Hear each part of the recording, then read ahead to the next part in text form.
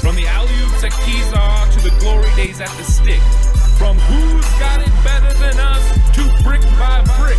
It's always the 49ers way, from off-season to game day. Yeah, we talk back. It's the 49ers cutback.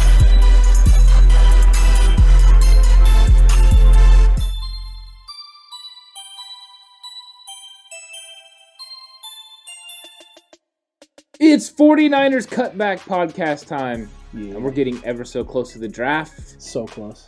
And now it's time to decide who are the 49ers going to select at pick 117 of the draft. 117, baby. Yeah. Exciting times. It's going to be a big one because this is still really close to the top 100. It's still somebody that's could possibly make an impact this season. That's definitely going to be someone, too, that you know, it's going to fall. There's going to be guys who fall this spot because teams are going to value positions over necessarily talent. And not everyone has the same boxes to check in terms of positions and needs. So you might get a guy who falls into the spot that's going to fill some roles and fill some niche roles for the 49ers, especially since you got a guy like Jordan Reed who just retired. There might be a tight end available. Who knows? You never know. Yeah. This is really exciting, though. And we talked about Brevin Jordan for pick 102. He will not be there for 117, but one tight end that just could be there is Tommy Tremble from Notre Dame, who happens to be one of my favorite tight ends in the draft. Went over this before because I love the way he blocks. He's great. He's not just an inline blocker, but he can also play the H-back role. He blocks really well in the backfield, which means he could fill in for Juice in case of injury. He could do all those type of things. He is Charlie Warner and Ross Dwelley put together right now. He's got the blocking ability of Warner with the route running ability of Dwelley. He needs to improve on his route running, but that's why he's going to make it to 117, and that's why he could be someone in the 49ers target, because they do need to fill the void now left by Jordan Reed retiring, and 4 tight ends is what they've been keeping lately. So this is definitely a possibility, and this is the hotbed where he could go. Definitely is. I wouldn't be shocked to see that at all. They could also go with another type of receiving threat. Jalen Darden still might be available. It's true. But Cornell Powell most likely is going to be the guy that's the name that's there that's going to stick out in a lot of people's minds, as well as Simi Fehoko, I believe that's how you pronounce it, out of Stanford. Both of those targets at wide receiver, talented guys who would fit in the role and the scheme for Kyle Shanahan in the receiving game, could fill a role, could plug and play, maybe could even fit in and fill a niche role like taking over for Hurd if something happens to Hurd. I think the 49ers are banking on this guy being healthy, though, Jalen Hurd, this year.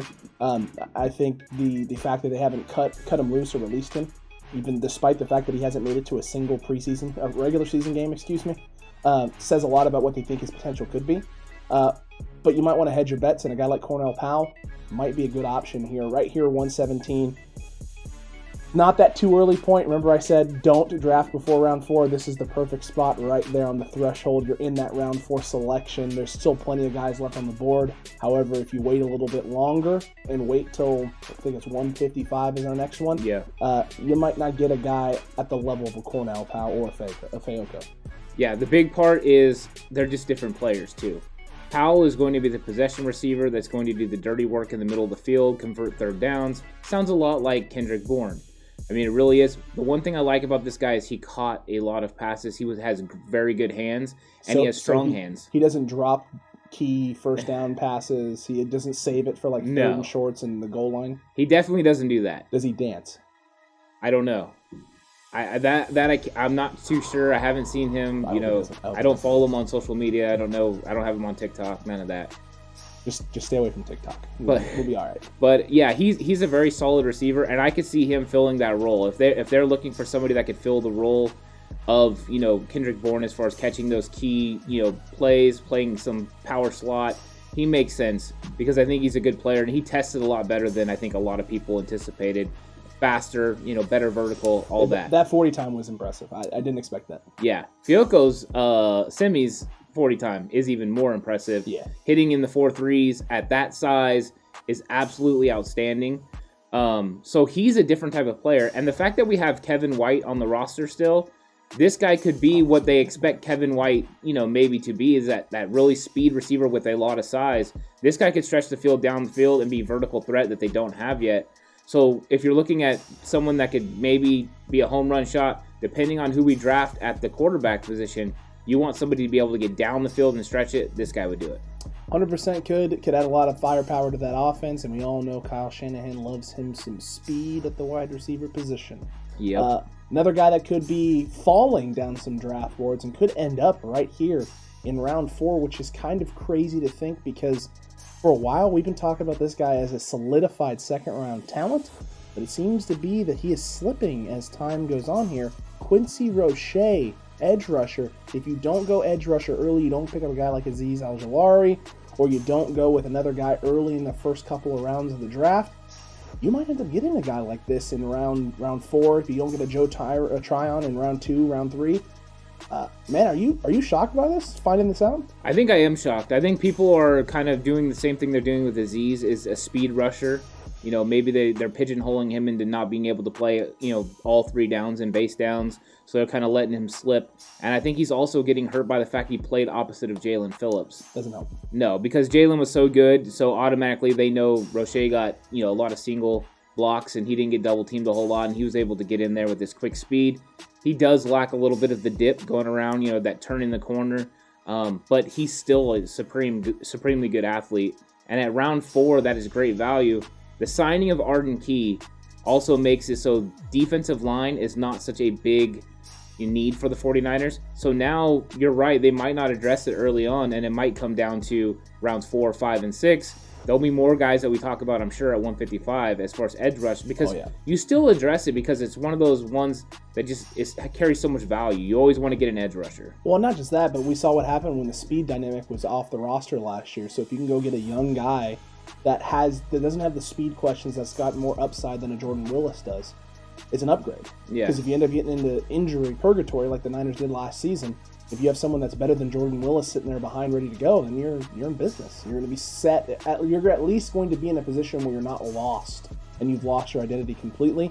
Maybe you know what your identity is and you're just not as good at executing it and being who you want to be, but you can still try to your very best to be a team that uses its pass rush to help cover some of your secondary holes, or not even holes, but the lack of incredible, over-the-top, amazing, incredible cover skills that our DBs, they haven't had. Yeah. And that's okay because, like I said, that's kind of what our identity is. Well, and you trust Chris Kocurek. And if he's high on taking this guy, then you trust him because he's going to fit in the wide 9. You've seen the development that happens from these guys.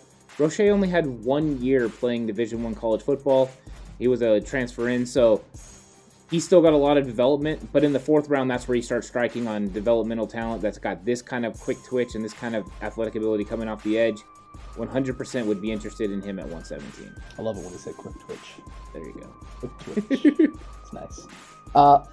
Couple more guys left that we want to hit on that are kind of bigger names or just positions in need, at least for the 49ers. Benjamin St-Juste, a cornerback, still available at this spot. If you're not able to go out and get a guy like Elijah Molden, or you don't hit on a guy like, let's say, Paulson Adebo, who we're very high on in rounds 2, rounds 3, this is a guy, Benjamin St-Juste, you could bring in, develop, not day 1 starting ready, but is a guy that you could develop and mold under guys like Jason Verrett, guys like if you go and make a trade for Stephon Gilmore, guys like Emmanuel Mosley. They can all sit there and help kind of mold this guy and get him ready to take over next year when some of their contracts are up, because you're not going to be able to you probably won't be able to re-sign all of these guys next year because you got still to worry about Bosa's contract coming up, Fred Warner's contract coming up. What are you doing with Greenlaw? There's still a lot of other questions up in the air. Don't forget Deebo Samuel and Brandon Ayuk coming up in the near future as well. So this is a guy that you can mold, not going to have to pay a whole lot for the next 3 or 4 years, and has a lot of upside. Yeah, I think he's got a similar build to Tim Harris Jr., who they have on the roster. So once again, it's a guy that fits their scheme. He's tall, he's big, he's physical.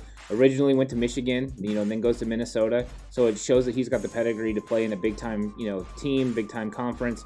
He's a good player, and at this spot, he's a very good value. The question is, how much do the 49ers want to rely on a straight cover 3 style defense, which he fits, or they want to run more man, which he's not as good at? This is where you're starting to get into those questions. So maybe they should address it earlier in the draft. A Kelvin Joseph, somebody like that. Even a Marco Wilson right now would make more sense.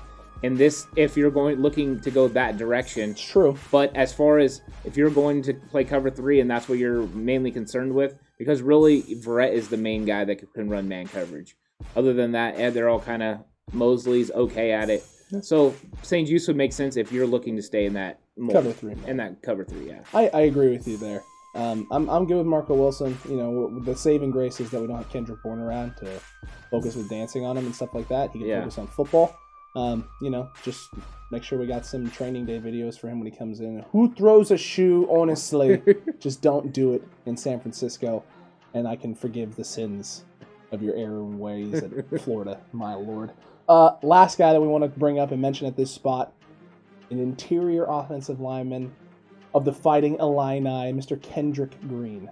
Kendrick Green, how are you feeling about this guy, especially at this spot here at round 4 at pick 117? Yeah, I think this is kind of when you started looking to go interior line, especially if you didn't address it in the second round. The second round is kind of the hotbed where you're going to have Landon Dickerson and, you know, Wyatt Davis and even a Creed Humphrey late second, early third. True. Those are guys you're looking at. Now we're starting to get into the range where it's other guys. So at pick 117, he would make sense. He could step in, play the guard spot, battle with, you know, Brunskill right now, but give you some flexibility and depth in the interior line. I still don't know if the 49ers are going to go interior line in this draft. I'm not convinced. Yeah, I'm not convinced. But if they got to 117, this guy would make sense because he is a gifted player that can play. There are other guys coming down the bin that we're going to be talking about as well, but he's somebody that makes sense. He does make sense. I wouldn't be shocked to see him do it. But like you said, I'm not convinced that the Niners are thinking O-line. I know a lot of fans are clamoring for it and thinking this is a major need and hole to fill. But there's still a lot of questions surrounding Richburg. There's just still a lot of questions surrounding guys that are going to be healthy. And in all honesty, the fact that there hasn't really been a lot of conversation on it, it just makes me feel like they know something we don't, and they're not going to rush to judgment and rush to make a decision. We've seen that Shanahan and Lynch, if they're going to go after O-line guys, they tend to go right here in this rounds 3 to 5 is where they've taken a lot of guys over the last few years. So if there's an area, this would be it.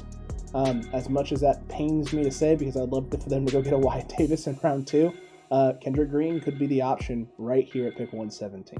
Yeah, I think the draft is going to really tip one way or the other in round 2 what the 49ers decide to do. If they trade up, it's going to change the draft completely. If they stay pat, we're probably going to get an interior defensive lineman, or offensive lineman, not defensive lineman. Good save. Yeah, offensive lineman. If we go defensive lineman, people are going to freak out. What, again? But also, they could also trade back and build a little bit more in the top 100, which could happen. So that is going to be the most pivotal spot, 43, and that will trickle down effect to 117. We can't get here soon enough. I know all of you are itching and jumping and just like, come on, can we get to next Thursday already? Please, for the love of goodness gracious. We feel you. Patience. We'll get there. The good news is from now until then, you're going to have a plethora of 49ers cutback content. That's right. Plethora. Couple of videos a day, maybe 3 videos. Who knows? The only way to know for sure is to subscribe to the page right now. Hit that subscribe button, hit that notification bell. That way you get notified every time one of our videos is going to go live. You'll get notified as soon as our premieres go up for our videos, which are pretty much daily at 11 a.m. at this point. And since we're going to be releasing video content non-stop, you can guarantee pretty much every day from now until next Friday, when day 2 of the NFL draft starts, you're going to have a video at 11 a.m. in the morning. You want to be here. You want to see it. You want to participate. You want to enjoy it. Make sure you're here. At 100%, we're going all in on making sure that we get everything covered before the draft. All of it. And we're hoping the 49ers go all in on this draft and are aggressive. And we hope you go all in and subscribe to the channel because we'd like to have you here. And we're building towards 750. We want to get there before the draft. We're almost there, people. You can help us out, get us over the top. Share the video. Tell your friends. Make sure they come check out the 49ers cutback. And make sure that you participate. Let us know what you think about these selections down below. We want to hear from you.